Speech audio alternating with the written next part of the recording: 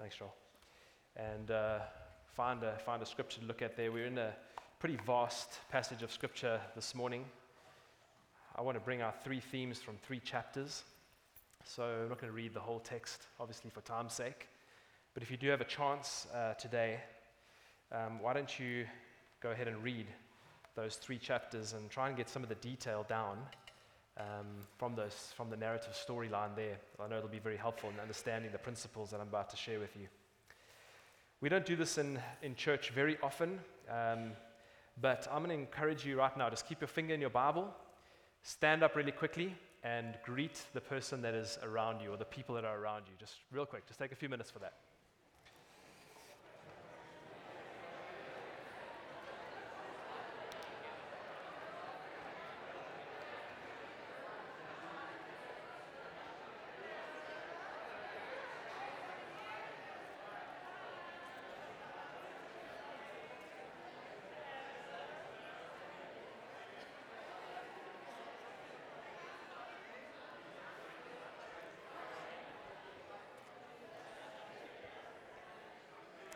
All right, that's great.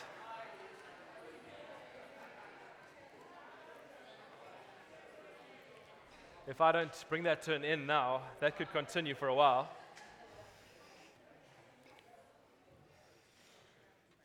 I just thought, in light of the sermon title for today, which is Befriend, it might be good for you to just say hello to somebody around you.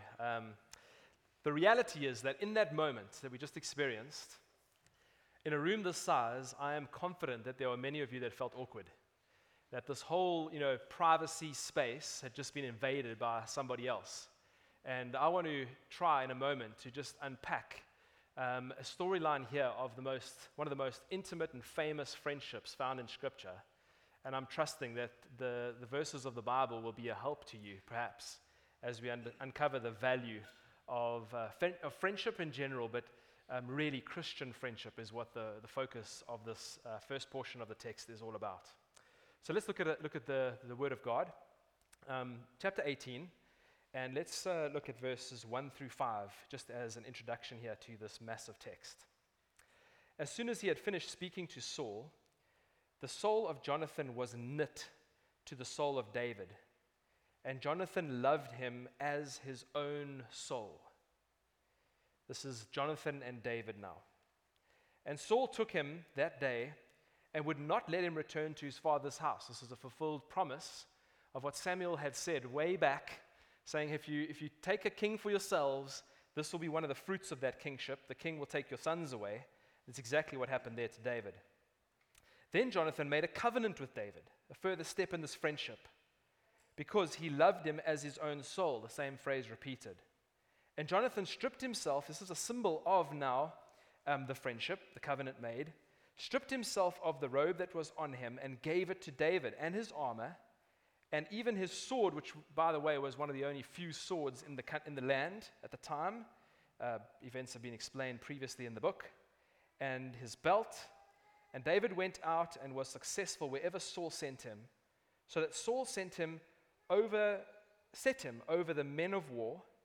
And this was good in the sight of all the people, and also in the sight of Saul's servants. So basically everybody. I mean, the whole countryside is covered with this rumor of how impressed they were with David. First point I'd like to make or speak about, this little heading rather than a point, is genuine friendship. Take time today to consider this friendship, and it really does last over these three chapters, and specifically spoken about in chapter 18. What an incredible friendship between Jonathan and David. When we think of the word befriend, I would guarantee that most of us think about it in terms of Facebook, right? To befriend somebody on Facebook. Well, this Bible passage tells us a little bit about friendship, and I believe with all my heart this is something we need to learn today. David started his new therapy role in the courts of the king, and it was a music therapy. Whenever the king got mad, and I've invited discussion about this over coffee, and some have taken that up with me to talk about this evil spirit sent from God to now torment Saul. When this happened, of course, he got mad and outraged, and in those moments, they would call upon David to play his harp to calm him down. And in the process of this therapy going on, of course, the prince, Jonathan, now heir to the throne, got to know David, and the Bible says that their friendship kind of kicked it off very quickly, and they became true friends. It's the kind of friendship that we all long for. It's the kind of friendship that is made possible, I believe, by the gospel of Jesus Christ. And I'm not just talking about between Christians here. Any friendship enjoyed in this world is as a result of the purchase of that friendship at the cross of Jesus Christ. I'll be happy to explain that to you if that sounds obscure or weird. But any goodness that we experience in this world, rather than the penalties of hell, are purchased by the cross. So any friendship is purchased by Jesus. But Christian friendship at the depths that are described here is a friendship that was bought by Jesus, and the gospel makes that possible on this earth. It's a grace of God extended to humanity. This is the kind of friendship that goes beyond this world, by the way. That as we go into eternity spent with God as believers, not true of those that spend eternity separated from God, because that is spoken about in the Bible clearly as an isolation, a loneliness, an experience that will be endured by yourself. But those that go to glory, the Bible speaks about as enjoying this friendship, this brotherhood, this sisterhood into glory, something beyond this world. Now notice how this friendship is described, though. There are 4 little points that are made just in the few verses that I spoke about. In verse 1, the souls of both David and Jonathan were knit together when they should have been rivals. Think about it, the prince who had now taken on the army of the Philistines by himself with his armor bearer. I'm talking about Jonathan now, okay? Don't get confused. Jonathan, with his armor bearer, go over and they make this incredible dent in the Philistines. I mean, he was a hero. He now is rivaled by the Big D, the giant slayer, David, in the headline news. You would imagine that there would be nothing but this tension between the two heroes of the day. But that's not what you find. When they meet each other, there's this knitting or this binding, is another way to translate that word, of these souls together. It's the kind of friendship we experience in this world where I do like you do in a friendship, where the same authority is respected between two people. And of course, in Christian authority, we come under the Word of God, and so we enjoy this depth of submission to authority. Same zeal sometimes in friendship, same aspirations or values. And again, I want to put a plug in for Christian friendship. As we grow in the Lord, we grow in our aspirations being Christ-like and aspirations that attain to things beyond this earth. So great aspirations. And when two people come together in a Christian friendship, they start to enjoy these kinds of eternal aspirations and goals. Their souls were knit together, something we can enjoy today. The second description is that they loved each other as if they were loving their own soul. Now, when I thought about those words carefully, it brought hints of the same language that was described of relationship in the New Testament. When Jesus would sum up the law of God, he would say, love God and then love your neighbor. And the little suffix is added, love your neighbor as yourself. Interesting. That the same tones are found in the descriptions of the relationship that Jonathan had with David, who we know to be a biblical type of Jesus in the Old Testament, talking about typology. To love your neighbor as yourself, now lived out in this relationship, David with Jonathan. It's the kind of love that we describe or teach as self-sacrificing love, ultimately exemplified on the cross of Jesus as he would lay down his life for another, lay down his life for you and I. That's the kind of love that's spoken about here, a love of the soul.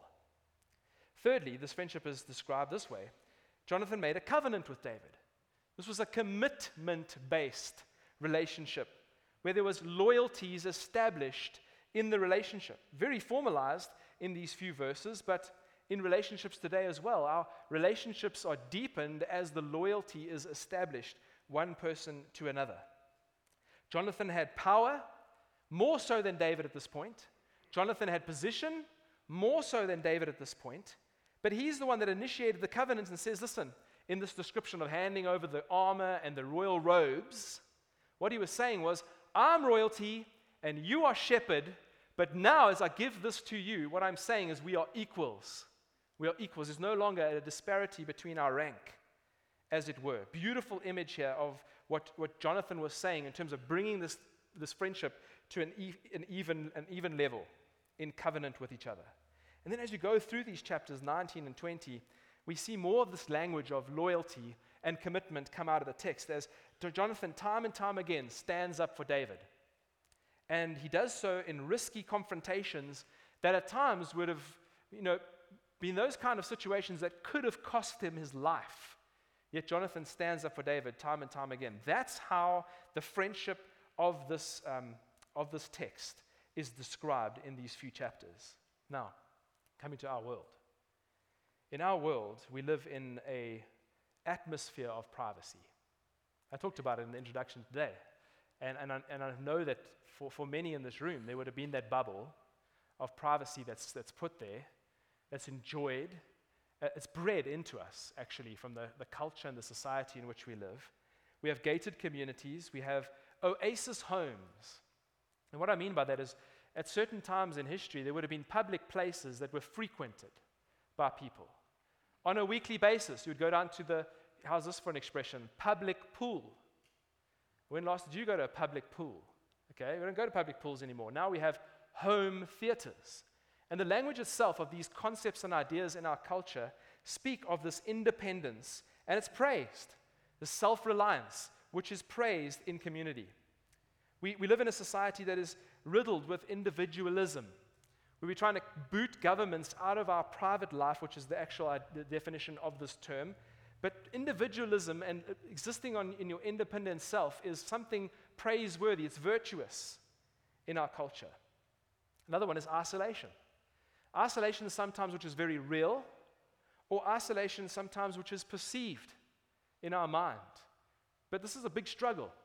If I had to take all the content of our mind struggles, our brain struggles, our heart struggles, and put them on a table, isolation, loneliness, these are real things that people struggle with, where folk live in a very little or sometimes no connection with their society or with their community. Migration is another factor that I want to point to. I've just been brainstorming, just meditating on this passage and the struggles that we have that are in opposition with friendship, and migration came up in my mind. How that the general stats, I think, show every 4 years somebody's making a move. And when that happens, it's hard to put roots deep, isn't it? And some of you are nodding because you understand that you have these friends for a certain season and then they drift off, and it's very difficult. I mean, you can say what you like about befriending somebody on Facebook.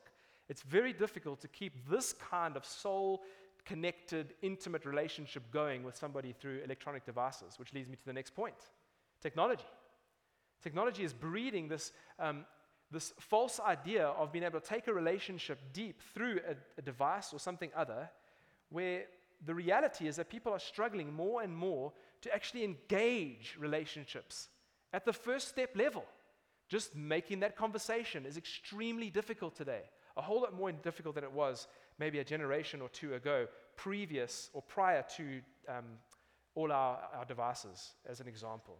The last one that I want to mention is suspicion. When two guys start hanging out together and two girls start hanging out together, there's measures of suspicion. In fact, it's very difficult to read this passage. It's actually, in my opinion, today, it's unavoidable to read this passage without bringing into it nuances, misconceived ideas about the relationship that's going on here between David and Jonathan. I mean, the language itself, even directly translated from the Hebrew, outside of our society's context, rather in a Hebrew context, is jarring when you first read about their love for each other, their soul connection, and even the covenant that was made in this text. So I must say, I have to, as a preacher, I must say that this text has been used by the gay community to support same-sex union. I don't regard same-sex union to be marriage, because God is the one that instituted that particular union between two people and labeled it marriage between a man and a woman. And so I label it rather a same-sex union. And so all that is, from all that I've learned in the text, talking about the context here of Judaism and early Christianity, when I put that all on the table, everything that I've read, I can't find a hint of controversy in history at all to the fact that homosexual sexual activity and union was forbidden in Scripture. It seems clear through the history for us to just understand the context of this friendship, that the law was established in Leviticus, that when a man lay with another man as if he was lying with a woman, this was sin. And it doesn't seem a hint of a question or a kickback on this to be understood completely in light of what is said here regarding the relationship between David and Jonathan. I believe this text here is a picture of genuine same-sex friendship, and something that we can learn from, I believe, and must learn from today. It's something that is, I think, forfeited, something that is ignored as a grace given by God, something that is not enjoyed, given by God to be an absolute joy on this earth. So let's learn about it. May I suggest, in light of this passage, that we have a ways to go as a culture. May I suggest that we have a distance to travel in growing in these areas. I can't speak for everybody here, obviously, but I say with confidence that this kind of friendship, as spoken about here, when I read these chapters and try to immerse myself in what is going on here between David and Jonathan, this kind of friendship is extremely rare in our world. Sad. It's really sad that we are not enjoying these graces given by God to the nth degree, like is suggested by this passage.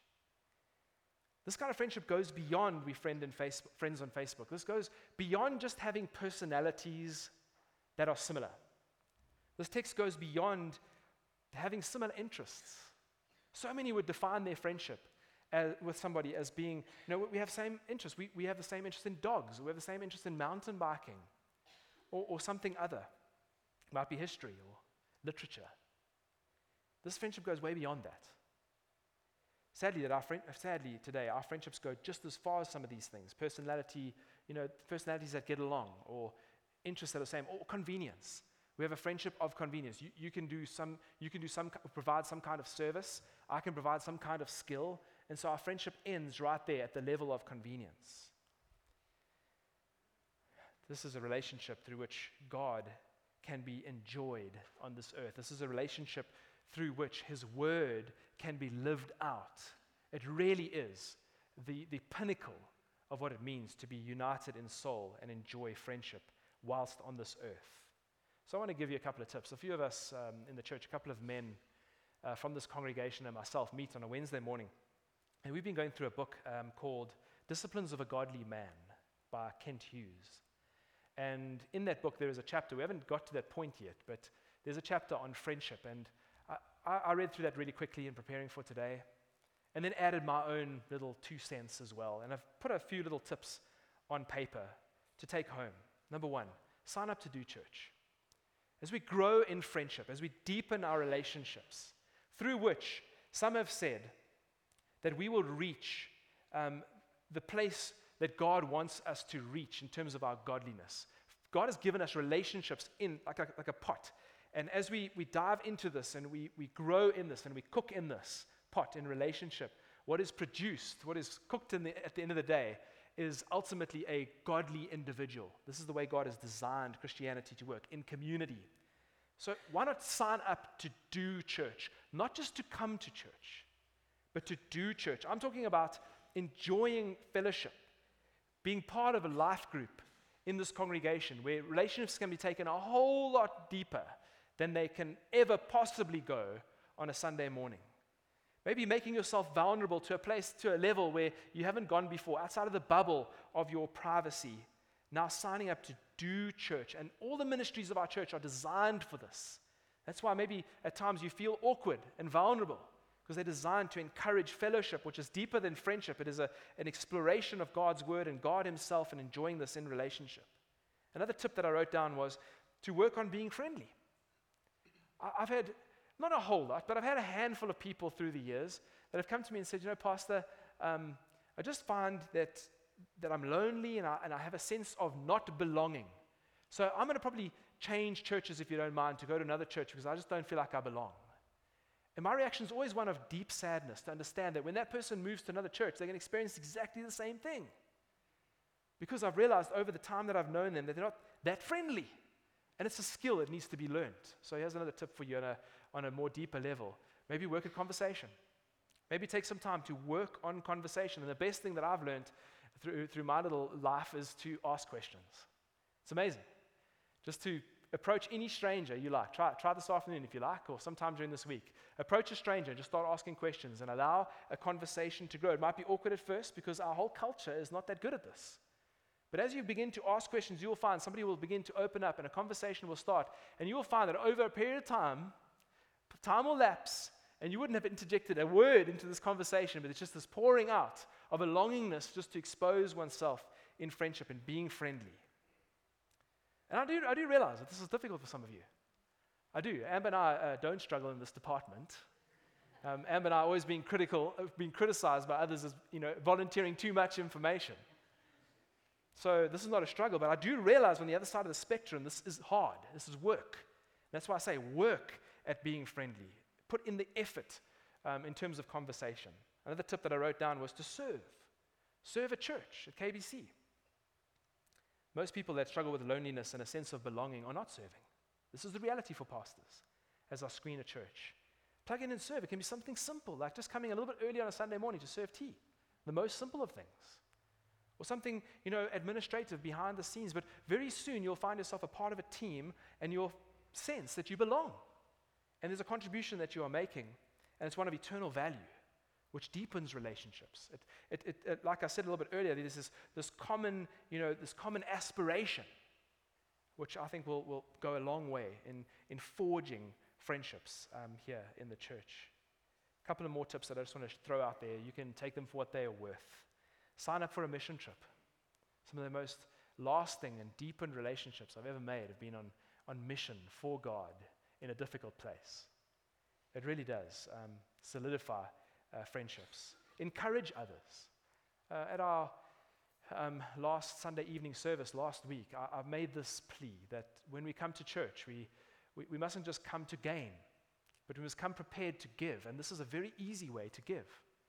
To think about a Theo who has been struggling or someone other that has had a real hardship in life and just come and say, you know what, I was reading in my quiet time this week and I came across this verse and I feel that I want to just share the verse with you to encourage you.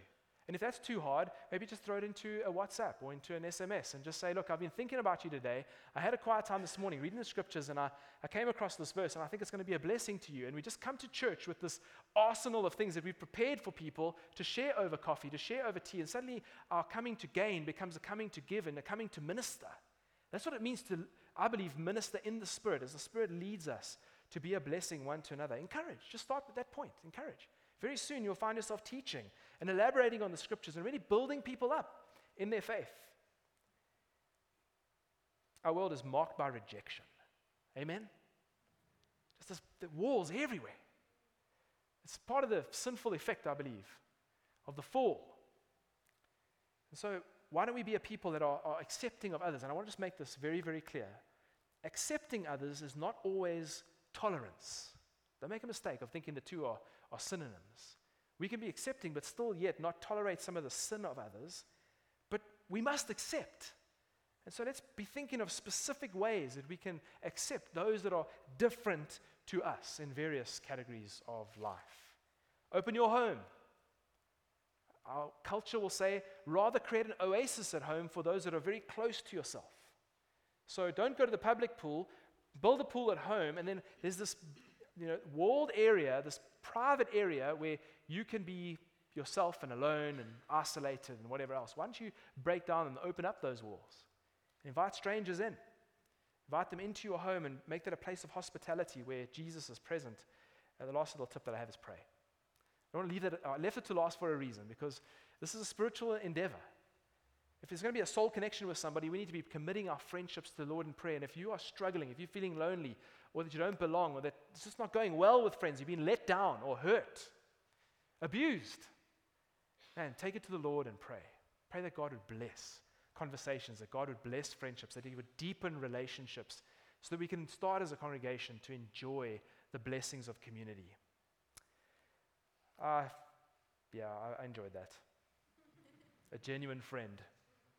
And I pray that as we continue through this book, maybe some more of that friendship would come to light. Number 2, a non-threatening foe. A non-threatening foe. Chapter 19. And I'll just push ahead here a little bit quicker. It is a fool's errand to oppose the will of God. Amen? Do you agree? I mean, fools try to take God on. But I want to say this as well, in light of what's going on here. It is a fool's errand to oppose those who find themselves in the will of God. Now, it doesn't always look like that.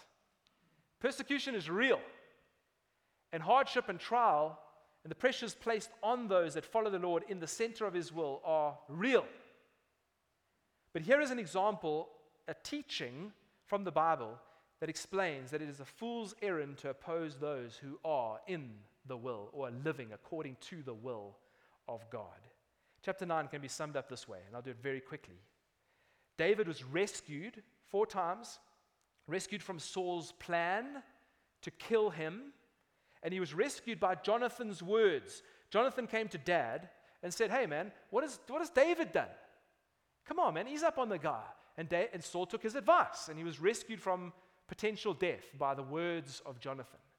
Second rescue happens when Saul's spear is flying through the air, and David is rescued by just a simple ducking of his head. It was a evasive ducking of the head, fast enough to get out of the way of the spear, as Saul tried to pin him, literally from the Hebrew, pin him against the wall. The third rescue happens when the bodyguards of Saul are sent to get David, third time, and this time a faithful wife, Michal, who's Saul's daughter, Jonathan's sister, now, through her deception, which is an interesting topic of debate, through her deception, saves David's life a third time. And then fourth, David is rescued from Saul himself, and this time God steps in. By God's Spirit overcoming Saul, he begins to prophesy. You can read all about that in chapter 19. He begins to prophesy, and the result is that he's unable to now inflict any kind of harm on David. This is the picture. Saul has all the military strength. He has the spear. Let me put it in contrast. Saul has all the military strength, and David he has a committed friend and a loyal wife, is the other side of the coin. Saul is the one that has the spear, while David has an old-fashioned guitar. Saul is the one who has troops of men that are sent out to do his dirty work. And David is the one that has one guy that is loyal to him, and that is the old prophet named Samuel. And that's where David runs. Saul runs to the shelter of his troops, and David runs to the shelter of the prophet. But David was God's anointed. This is the point of the text. Through all this history that's given to us over many, many verses, David is the one that is anointed by God, is chosen by God. God is on his side. David's on God's side. That is the point that is emphasized throughout this whole chapter. And just when you think that Saul has David pinned, there is an escape. And it happens over and over again in this cycle of events that happens through the chapter 19. Nothing has changed today, may I declare. Nothing has changed. It often looks like the world has Jesus pinned or the followers of Jesus pinned. I mean, it looked like that on the cross, let's be honest. Jesus is literally pinned to a cross, nails through his hands and through his feet, and the world would declare, we got him pinned. But then there's this glorious escape of resurrection, isn't there? It's the same kind of thing for the followers of Jesus often, and don't be mistaken. Often the followers of Jesus are declared by the world to be pinned through persecution. Got them finally nailed up against the ropes, and there's no escape. But from the vantage point of God, this is never true. Our perspective might be violent persecution of the church, but through God's eyes, we see in the text here, God views things very, very differently. Listen to this quote that I found from John Woodhouse. Those who reject and oppose the lordship of Jesus, this is the control, the Jesus being master over their lives. Those who reject and oppose the lordship of Jesus over their own lives and the advance of the kingdom over the lives of others, through persecution of other ways, means. By the proclamation of the gospel, do not necessarily consciously understand that they have set themselves against the Lord and against His anointed. Through their point of view, they finally got Christians pinned, or they finally, been able to squelch the proclamation of the gospel in this world, or the prayers of students in schools, or the teaching of creation there, university campus. Finally got it pinned, but not according to this verse, not according to this quote, and not according to this text. John Woodhouse would say, no. They often set themselves against the Lord and against His anointed, and may I repeat, this is a fool's errand. It's a dangerous thing. You will lose if you put yourself up against the Lord. If you set yourself up against the anointed of God, you will lose. Listen to this verse. Triumphant, victorious verse from the New Testament. Fact. Prophecy of the future, potentially. Philippians 2, verses 9 through 11. Therefore God has highly exalted Him, Jesus, and bestowed on Him the name that is above every name. There's no rank to touch it. There's no character to come close, to supersede. We're talking about preeminence here, sovereignty here, highest of all possible positions, so that at the name of Jesus, every knee should bow. It's going to happen. Now, you might not believe it, but the Bible declares it to be fact and true, that it's going to happen. Every knee in heaven and on earth and under the earth, every tongue will confess that Jesus is Lord. Same word, master, ruler, to the glory of God the Father. Just an aside that I think we need to apply to the gospel as I consider these things. Our foe might be real and can taste Him and feel Him and the effects of violence and persecution in the church. But through the eyes of the Lord, all that there is in the future is victory. Victory, resurrection kind of victory. It's encouraging just to end there, but I want to say that there's two reactions. Interesting to note that there are two reactions that are opposed to each other to the person and the work of David in this passage when I read. I find it extraordinary that Saul knew David, yet hated him. And Jonathan knew David, yet loved him. The guy was still the same. No difference in their knowledge of who David was in person and his work. And of course, I use those words carefully to try and draw our attention toward the person and the work of Jesus. Isn't it interesting that the same two opposing reactions are found to Jesus? He hasn't changed, but yet there are some that hate and some that love Jesus, and they'll be seated beside each other sometimes. The motivation for Saul's hate was fearful jealousy, and the motivation for Jonathan's love was delight in David's goodness. Please pay attention to this. It's the same with Jesus. Some hate Him because they are motivated by a similar jealous kind of fear of Jesus, while others are motivated by the delights of His goodness and His grace. And when we explore those things as expounded in Scripture or heralded in Scripture, the result can only be one thing: to serve this Jesus faithfully. To sing that song with all your might, to say, Lord, I owe it all to You. I lay my life down for You, in light of what You've done for me and Your goodness and the delights of You. And this leads me to my last point today. Number 3, a faithful follower. A faithful follower. Considering these verses there, or the chapter 19, let's read just chapter 20. I want to just read some of these verses, 41 and 42, the last few verses of the text. If you've got your Bible open, look at this. Then Jonathan said to David, "Go in peace. Go in peace. Because we have sworn both of us in the name of the Lord, saying, the Lord shall be between you and me, between my offspring and your offspring forever." Forever. There's hints here of something way bigger than just the David and Jonathan story. And he rose and departed, and Jonathan went into his own city. Just the way that the whole 3 chapters would end in this atmosphere of peace. Jonathan epitomizes what I believe is taught in the last chapter of these 3, chapter 20. He epitomizes a disciple, a follower of the future king, David. He sensed that. I have the privilege of having the right to the throne. I'm heir to the throne. But David, you're actually going to be king. And I want to recognize that. And so I'm going to follow you as king. I'm going to follow you as the future king. The word forever is used in verse 15 and in verse 42 to expose Jonathan's faith, and this is the concept of the gospel, Jonathan's faith in a future king, which trumped all of his position and his title and his status and his relationship with dad. It trumped all of those things. And this is the fear component that I want to try and bring out here that is really worth noticing. Saul is fearsome. Let's be honest. He's a tyrant and he's raging with some kind of evil spirit that takes control of him every now and then. Read the story for yourself if you like. David is fearful of the king, Saul, and rightly so. Spears are flying through the air toward my head.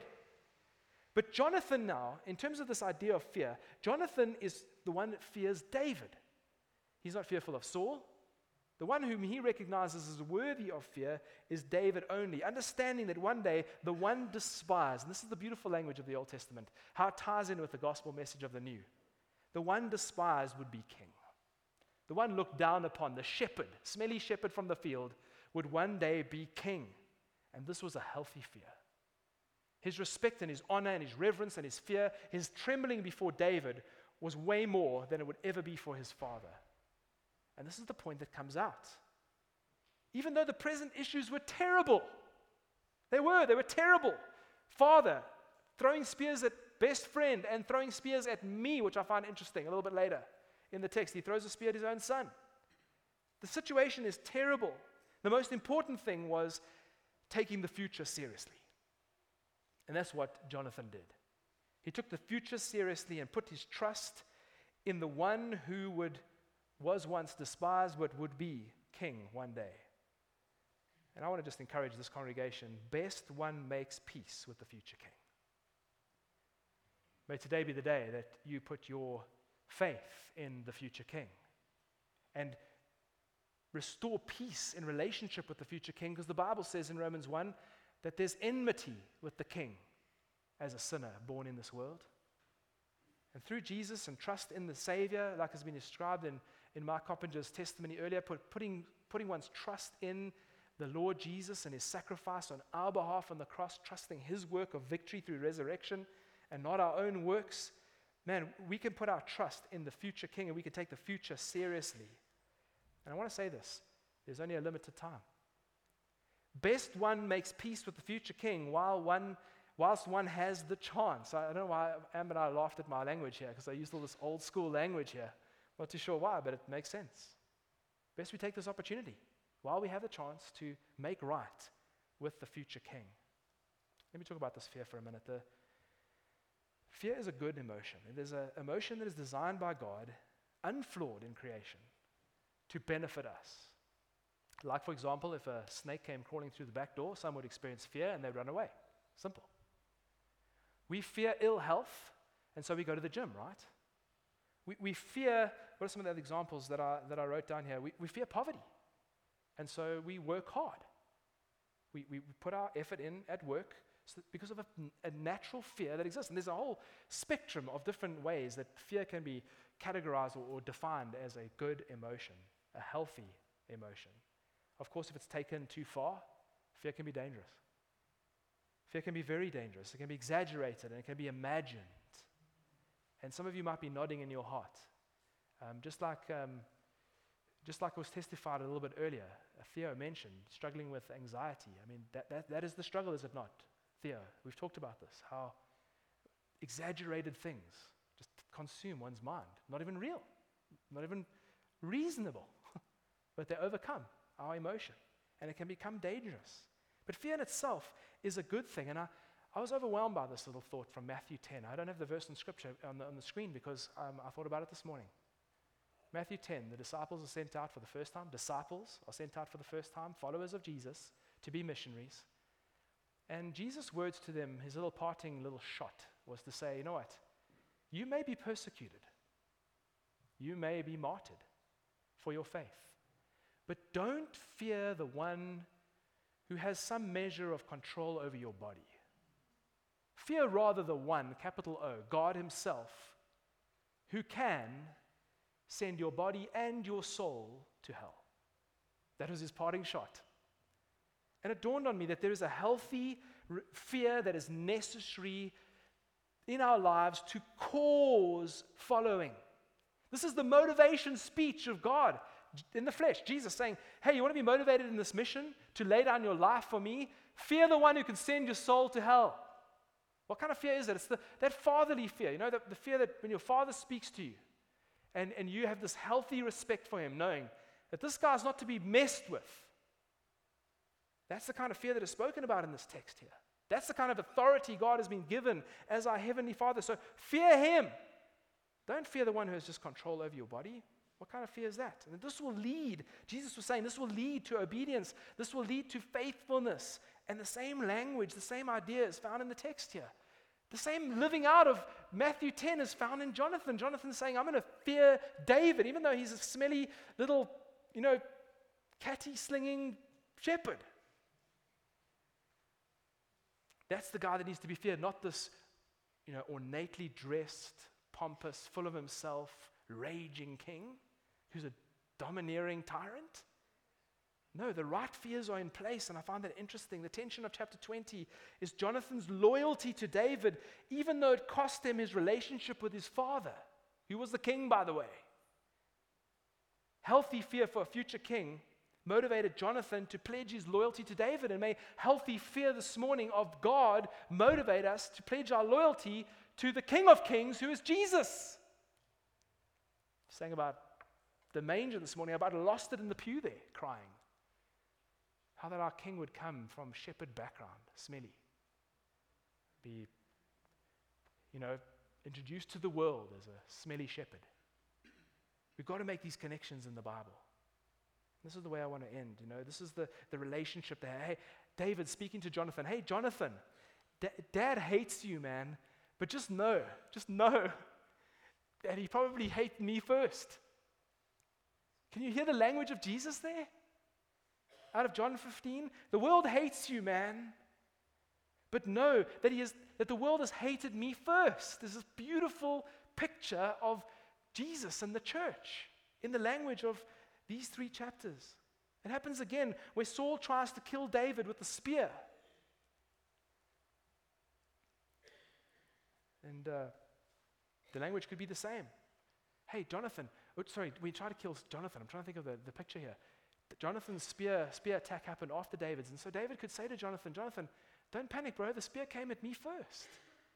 And I couldn't help but be reminded of the words of John 15.